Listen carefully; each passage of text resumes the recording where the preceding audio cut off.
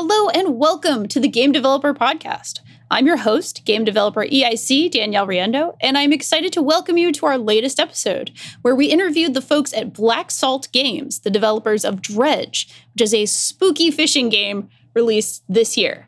We chatted about indie development, narrative design, community management, and wearing many hats on a small team, as well as creating really tight, satisfying gameplay loops and horror that works on multiple scales. We also ponder the question, are fishing games the next roguelikes?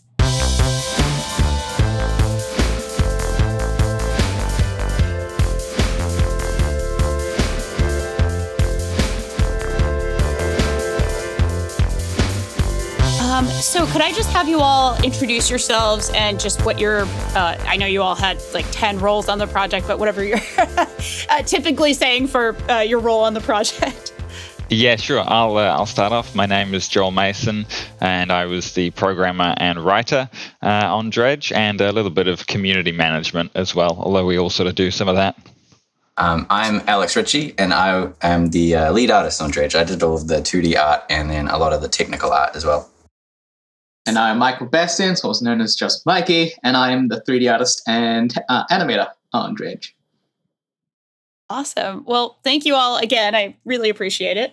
I have a lot of fun questions, very dorky design questions mostly, which is, sort of what I awesome. Get excited about here. And also thank you all again for being here twice, because obviously you did an interview with my colleague Chris earlier in the year for the game. So I'll try not to repeat anything. I mean, I didn't see the transcript or anything. So if we get a repeat, just pretend I didn't say it. Just pretend it was a haunted fish, coming up. So actually, one of the first things I wanted to talk about was, I guess I semi-hinted at it. I didn't really mean to, but just like with a team of 4 or 3 primary developers, and then I know Nadia is your studio head, you obviously have to wear a lot of hats. And I guess I wanted to ask if you're all used to working on very small teams, or if this was new for anyone, and how you kind of balance those various roles among your team members. We're not really used to juggling roles. We've talked about it before, but we all used to work together at a separate studio for about 8 years, and we sort of kept to our role, or at least I kept my role as programmer pretty closely. But I think it's just a necessity in working in a small indie team that there's just so many things that need to be done, and someone's got to do it.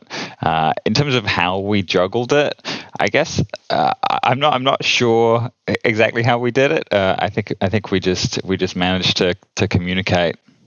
What do you guys think? I think between us we all have like interests and roles in game dev that kind of like fill all of the gaps, maybe except with the exception of like audio. Gotcha. So I guess. And I feel like we all had kind of an understanding of like what everybody could do and what their roles were. So it seemed to work out with very little communication in the beginning, really. Yeah, I think out of everyone, I've probably done the most amount of jumping between different things. At our old company, for the better part of the first 5 years I was there, I was the only 3D artist. So I had to do a lot of figuring out all the kind of pipelines for trying to get things in and have to do all the animations and 3D modeling. And then I ended up doing a bunch of 2D stuff and then a little bit of project management towards the end as well. But yeah, I think like Joel mentioned, I think what made it easy for us to kind of deal with all the jumping backwards and forwards between the different things is the fact that we've been working together for quite a long time. So really, we already know kind of like how we kind of work. And we've got a lot of processes in place, so it just fits in pretty well. Nice. Yeah, I was going to ask who ended up kind of being more of a producer role here, or if that was actually Nadia who completely did that. That's all Nadia. Gotcha. She's the one that makes sure that we stay on track. Yeah. I saw it in the bios on the site, like, oh, good with spreadsheets, and I was like, yep, all right, that makes sense. Very cool. But don't ask me to define what a producer does, because I think it's still very, very nebulous. It's just kind of everything that we don't do. Yeah, it is hard. It is hard to define. But without Nadia, like I would have missed so many deadlines. I would have just been like useless. I always love producers. I do a little production on the side, so I'm always like, oh yes, producers are great. We love producers, But of course, all parts are very important. I was going to ask if you did not have a dedicated audio person, did you just sort of use an off the shelf solution for audio? No, so we contracted a classical composer from Auckland to do all of our music, and then some additional sound effects. So his name is David Mason, and then we also had Michaela doing some additional sound design. So yeah, we have a 69 original track soundtrack thanks to those guys. Yeah, it's pretty great. That's amazing. Thank you. So I do want to hear a little bit about what made you want to break off from a previous studio and work together on this project. Has Dredge been sort of with you in your minds for a very long time at this point? Or was there a desire to potentially work on a project together? Perhaps you like working together and, it came to that first. So Black Salt Games was originally basically I think a business diversification strategy post-COVID with work for hire contracts, in a bit of a recession, not always coming in. So yeah, the strategy, which was, this is all spearheaded by Nadia, right? So it was her idea to break off, and she chose us to come along with her, and so we founded Black Salt Games. As for whether Dredge has been with us for a long time, no, not really. I think we're coming up to the 3-year anniversary next month of the Google Doc being created that has the original design for it, which is still a very different design. But it existed around the time we were thinking of forming the studio. And then about 6 months later, when we did form it and started prototyping, that was when Dredge sort of came into existence as a very small prototype, and we went from there. Nice. Tell me a little bit more about this early prototype, about the sort of first version of Dredge and what it looked like a little bit. So it sat alongside a couple of other prototypes because we believe in testing a bunch of different ideas. You can't just build one prototype and say, yep, that's good, let's make it. So we built a few. Dredge was the last prototype of the 3 that we had built. We gave ourselves 2 weeks to build each one. We like pretty tight, pretty small deadlines. So yeah, we spent 2 weeks building it, and it was reasonably familiar looking. If you go to our Twitter and you scroll all the way down, you will find some early GIFs and videos of that prototype, possibly on YouTube as well. But it had the cities of Greater Marrow and Little Marrow. It had a little fishing boat. It had fog that would come in. It had a day-night cycle.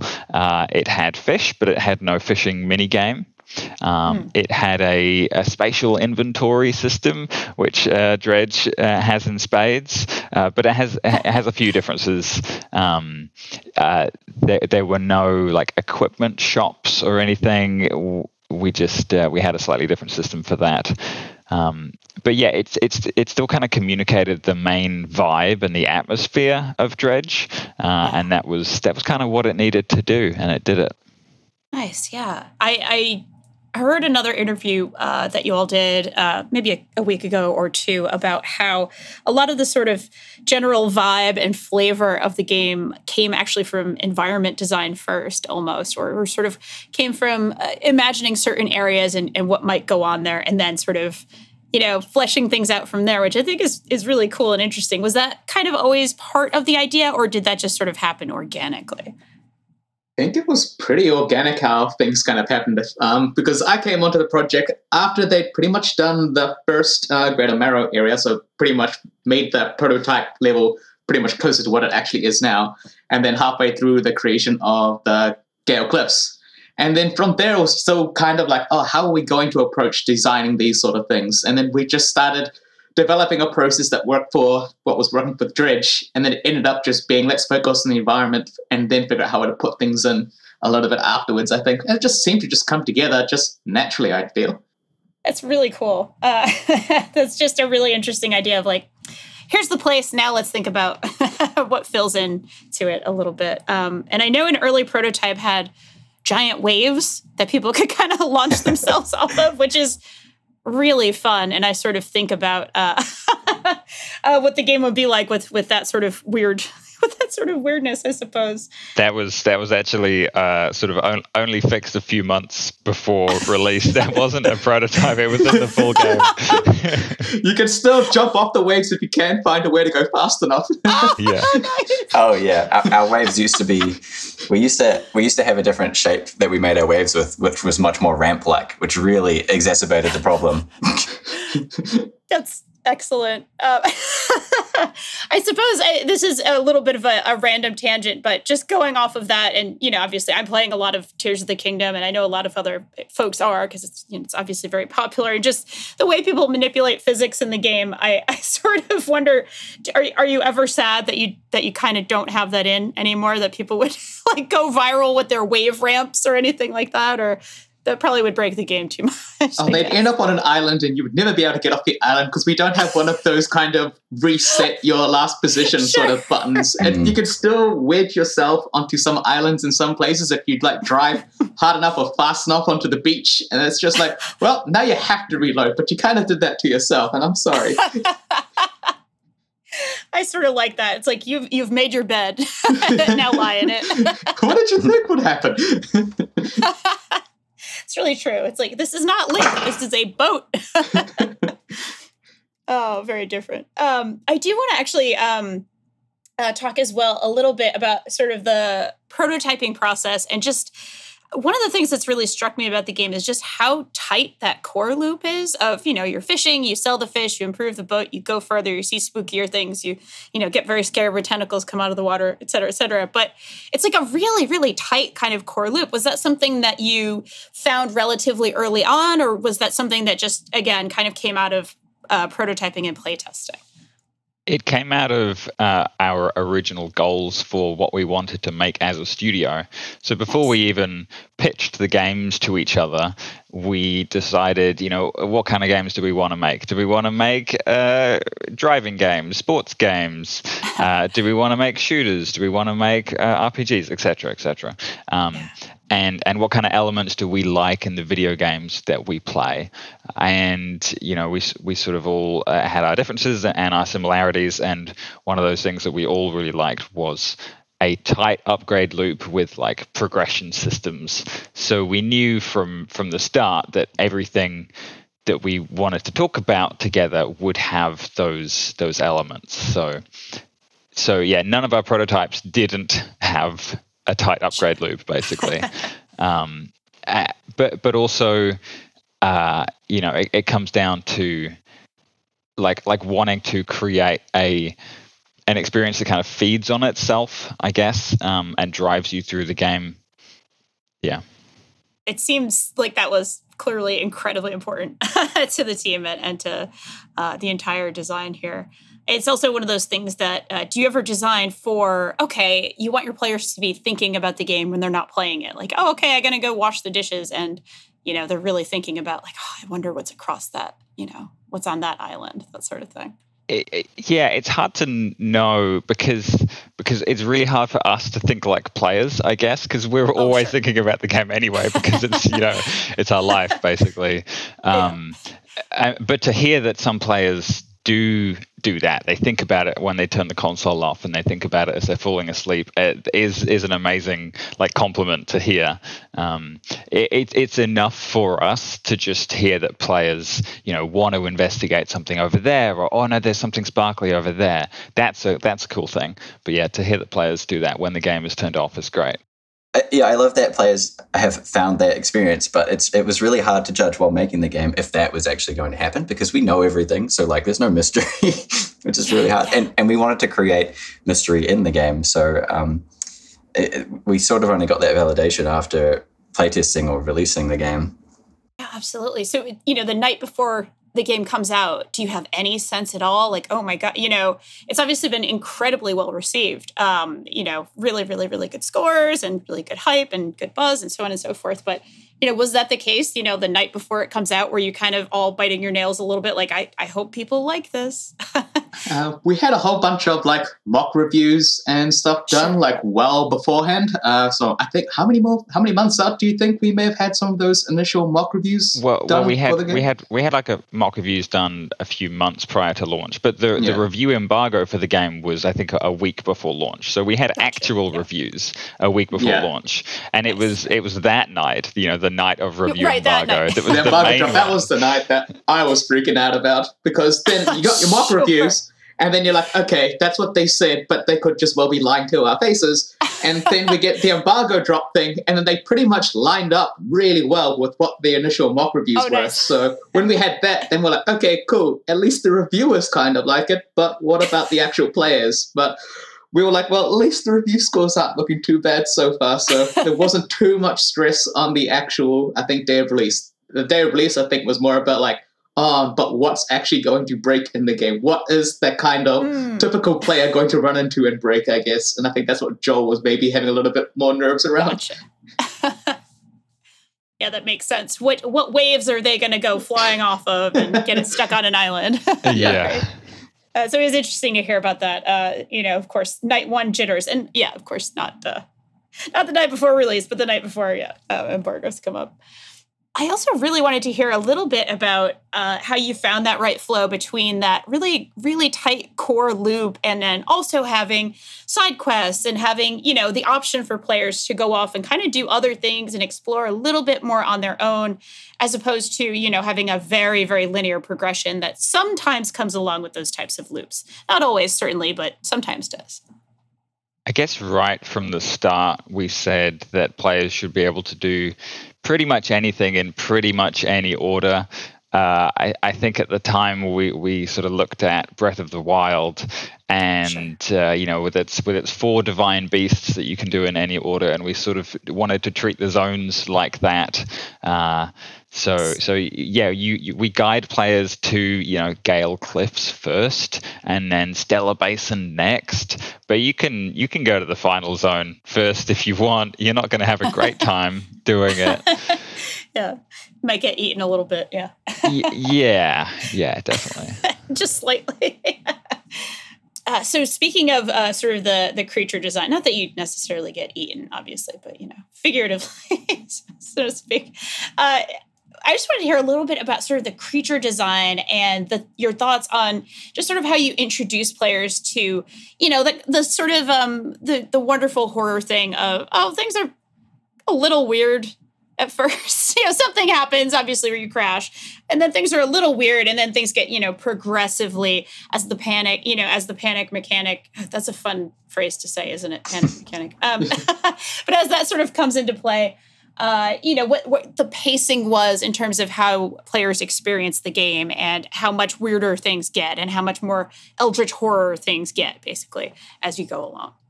Yeah, so when you start off the game, we start drip feeding in the different kind of panic experiences a player might come across. And you're also pretty much always in that starting sort of Lagoon Bay area as it is. And then there's nothing really that can kind of catch you or kill you there, but it's just lots of things that just start feeling a little bit more unsettling.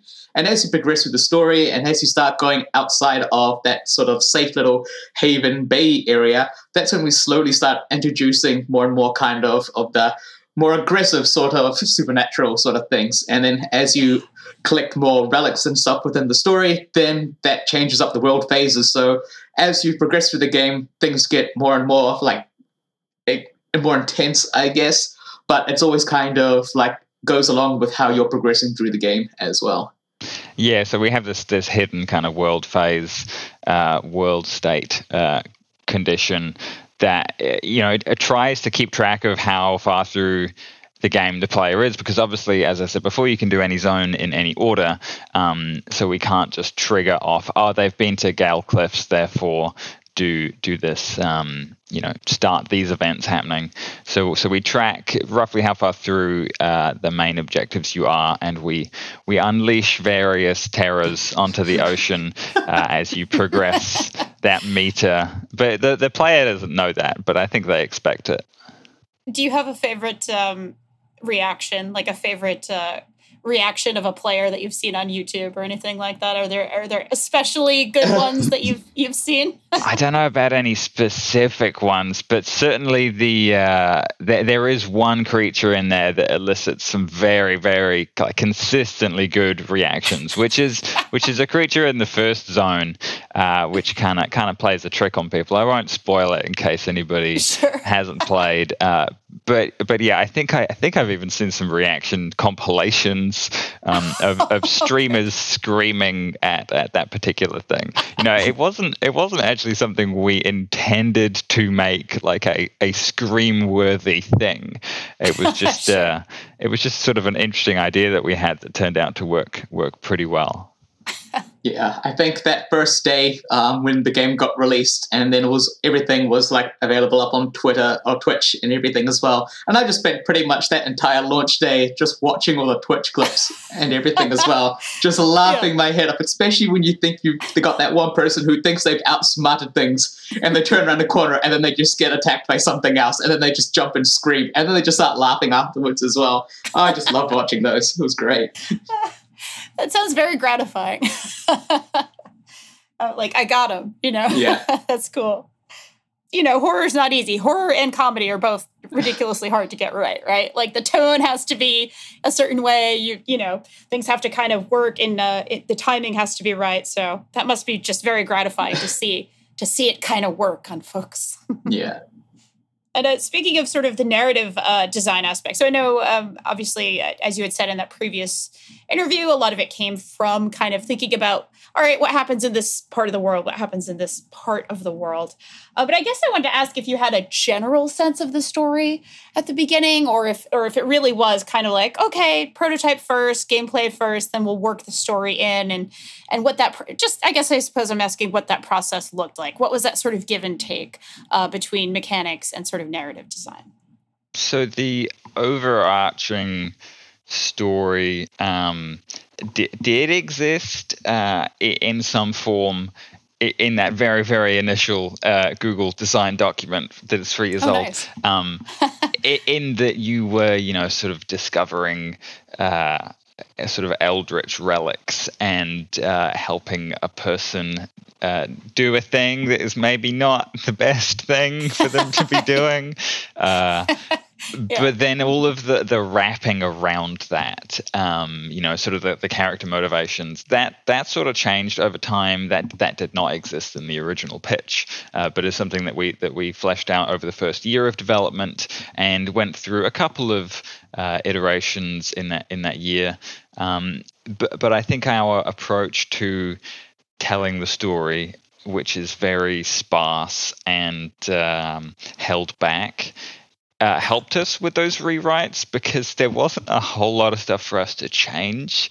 Sure. We just it was subtle wording differences, and then maybe a character got rewritten or two, but largely because we were so restrained in our original storytelling, it was not a big deal.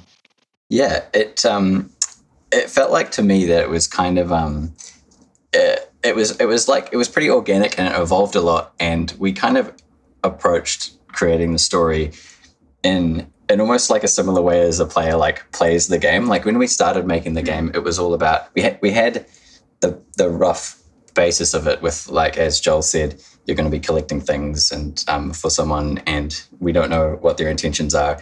And that was kind of like all we had solidified. And there was like nothing else really around it. So we were making a game, and it was sort of gameplay first at that point. But then as we were fleshing out this world and making the environments that people interacted with and adding characters, your mind just naturally sort of like starts wandering and making stories for them and like theory crafting basically as you're making your own world. And then you get to discuss we get to discuss amongst ourselves, like, oh, what if this or what if that? And it was kind of like exciting. And it was like, not having everything set in stone let us be more, like excited about our own project as we made it, and then we got to kind of solidify the story as we went, and as we get to like describe maybe the story goes this way to each other, we get to see, we have our own reactions of, wow, that's cool, or, that's like unique. I would love to see that happen. So maybe that's a little bit different, but it was quite cool. Yeah, that's really awesome. That I just got excited with you sort of for the process there, because I can imagine that there are times in development where, you're in the swamp kind of aspect of like, okay, the drudgery of just making everything work. And it sounds like having that aspect of the story was a way of keeping things fresh and exciting and, thinking about this world that you're all kind of creating together, which that sounds pretty rad. Yeah, it helped that we were sort of moving between the game's zones developmentally, like together. Oh, yeah. So, we would all be working on zone 2, and then we'd finish that one, and then we'd all be working on zone 3. We'd be slightly staggered where, maybe Alex or Mikey were working on the environments first, and while I was writing the narrative for it. But yeah, largely we were sort of moving to a fresh area pretty regularly, which helped. Yeah, it's kind of cool. It's almost you're on the boat a little bit in a sense, which is kind of cool. Yeah. And did you use Yarn Spinner? I wanted to say I read that somewhere, and I should probably confirm with you. That's right. Yes. Awesome. Yeah, we used Yarn Spinner. I've used it for a few other small projects before, but this was sort of my first large Yarn Spinner project, and it was invaluable. It was very good. Nice. Yeah, we actually had John from Yarn Spinner on the podcast previously, so very, very familiar with that particular tool. A lot of fun to work with. Cool. So I do also want to ask a little bit about your sort of DLC roadmap, which I think was just announced a couple weeks ago, which is having a couple of sort of free updates. I know there's sort of a map pinning system and potentially a photo system. Just how you came, if you can talk at all about sort of coming up with, okay, here's some good ways of keeping the game fresh for a while we do, perhaps a more robust paid offering and things like that. How you kind of came to the decision to do things that way. Well, it was basically what you said. Yeah. So, I mean, there are things in our roadmap that we thought that we sort of predicted ahead of release, and we thought, if people like the game, then these are some things that we can offer. And it was things like map markers and photo mode, and then people really, really liked the game. So then we thought, well, okay, let's flesh some of these things out more. And so yeah, as you mentioned, we had our map markers update, which just came out a few weeks ago, and then in a few weeks is the 1.2 update, which is photo mode. But we've also added to that a whole bunch of wildlife encounters. More things to take pictures of. So there are some orcas that'll sail alongside your boat, and something like maybe 8 other new events that will happen. Most of them are good things, and a few of them are less good things. Yeah. But yeah, so we wanted to, and alongside all of those updates are a number of quality of life fixes and tweaks and bug fixes, etc., etc. We some of those things come directly from the community saying, hey, we should have the option to do this setting, or I think the balance of this, the spawn rate of this thing is off, so we tweak some of those things. But yeah, those updates give us time to design and then work on a much larger piece of content, which is the paid DLC, which is currently slated for the end of the year.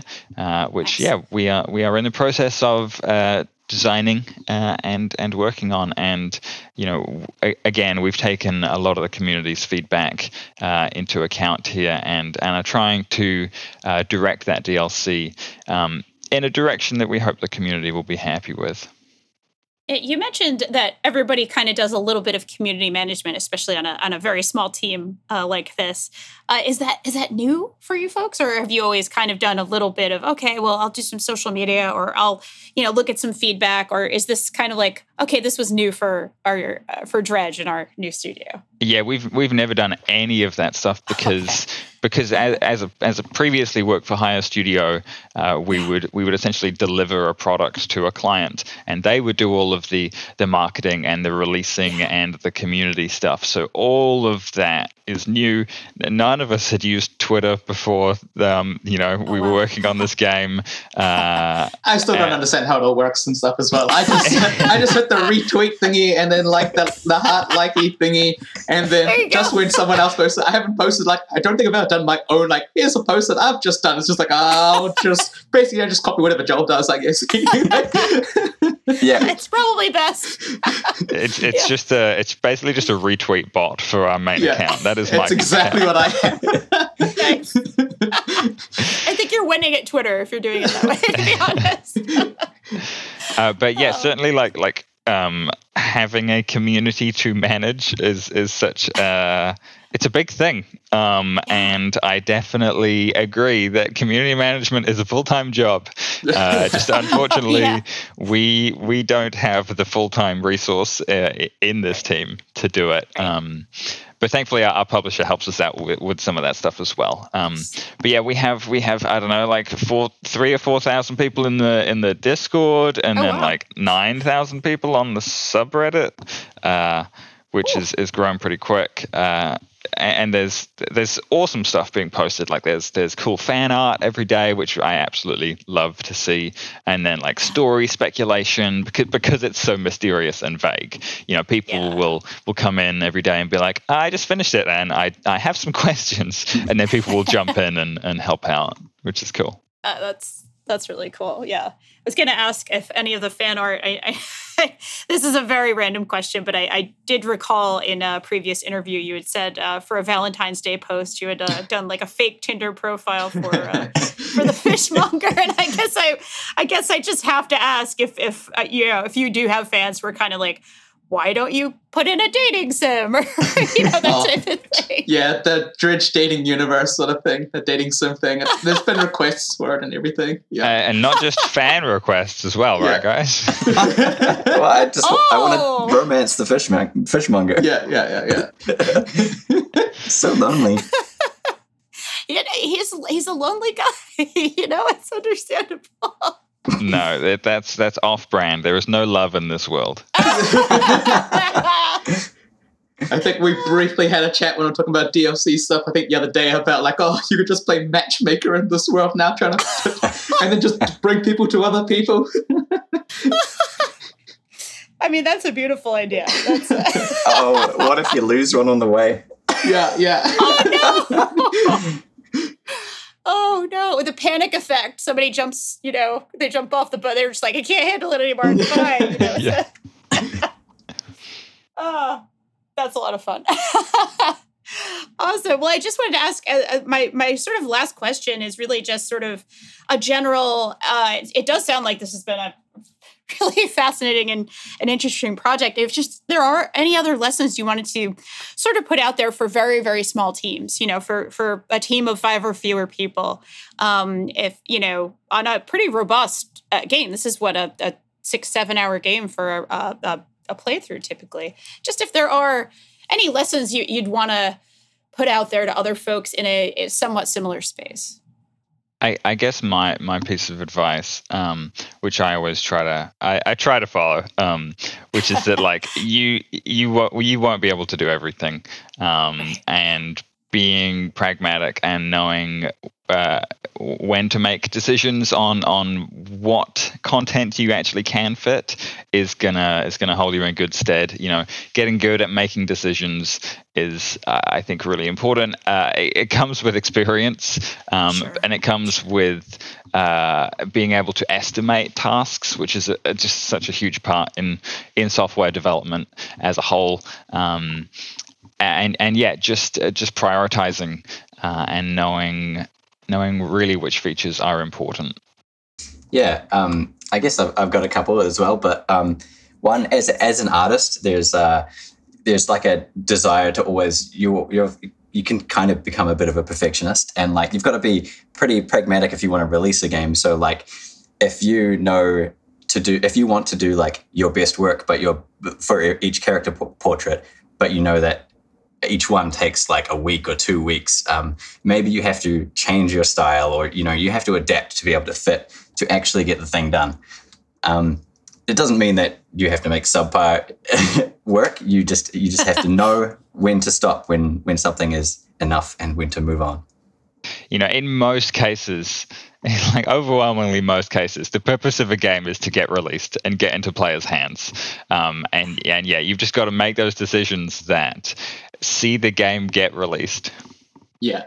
And then so my one on the end of that is pretty much get it in front of those people that are going to be playing your game as quickly as possible, as soon as possible. Get all that playtesting in so you can figure out, like, okay, let's not continue working on this idea because it's not really going to take the player anywhere forwards. Let's try and get them to be doing this. And then that helps with the decision making if you can actually validate things that you actually want to be testing and checking out as quickly as possible. So you can essentially just fail faster and then get on to making the things that actually work really well for you. Yeah, playtesting is a huge, huge thing for us. It's no surprise perhaps that there's like a solid full screen page of playtesting credits in our game.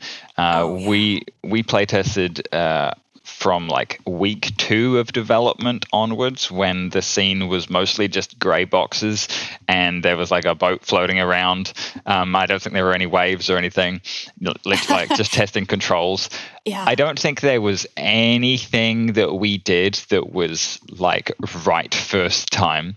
And during playtesting and figuring out, okay, what's wrong? How do we fix it? And then like repeat playtesting to verify that you fixed it and made it better. It's so important. I was going to say I almost wanted to guess that you had done a lot of playtesting, and just from again that sort of really core gameplay loop, and just being like this must have taken a lot of trial and error to just get the feel correct there. Yeah. Yeah, and it's getting other people, not yourself, because as developers and stuff, you can kind of just tunnel vision and then believing in your own sort of like, you just validate your own reasons for wanting something to work inside your head, and then you put it in front of someone else and they're like, but that doesn't feel like that to me. And then so I know some people through all of the kind of student projects that I've kind of seen and helped out with, and just seeing all the game jam stuff, and it's like, you haven't really tested this yet. You've just tried to finish up what you thought was going to be the final product to make it look good, but nothing else kind of works. So yeah, getting things out and testing things out in front of people that are likely going to be able to say, this feels weird and I don't like it. That's what you really want. You want those people testing your game. Yeah, I found in my experience that most ideas that sound fun in your head generally are not once you code them up and art them up. And a lot of things need some love, and some things need a lot of love to get working.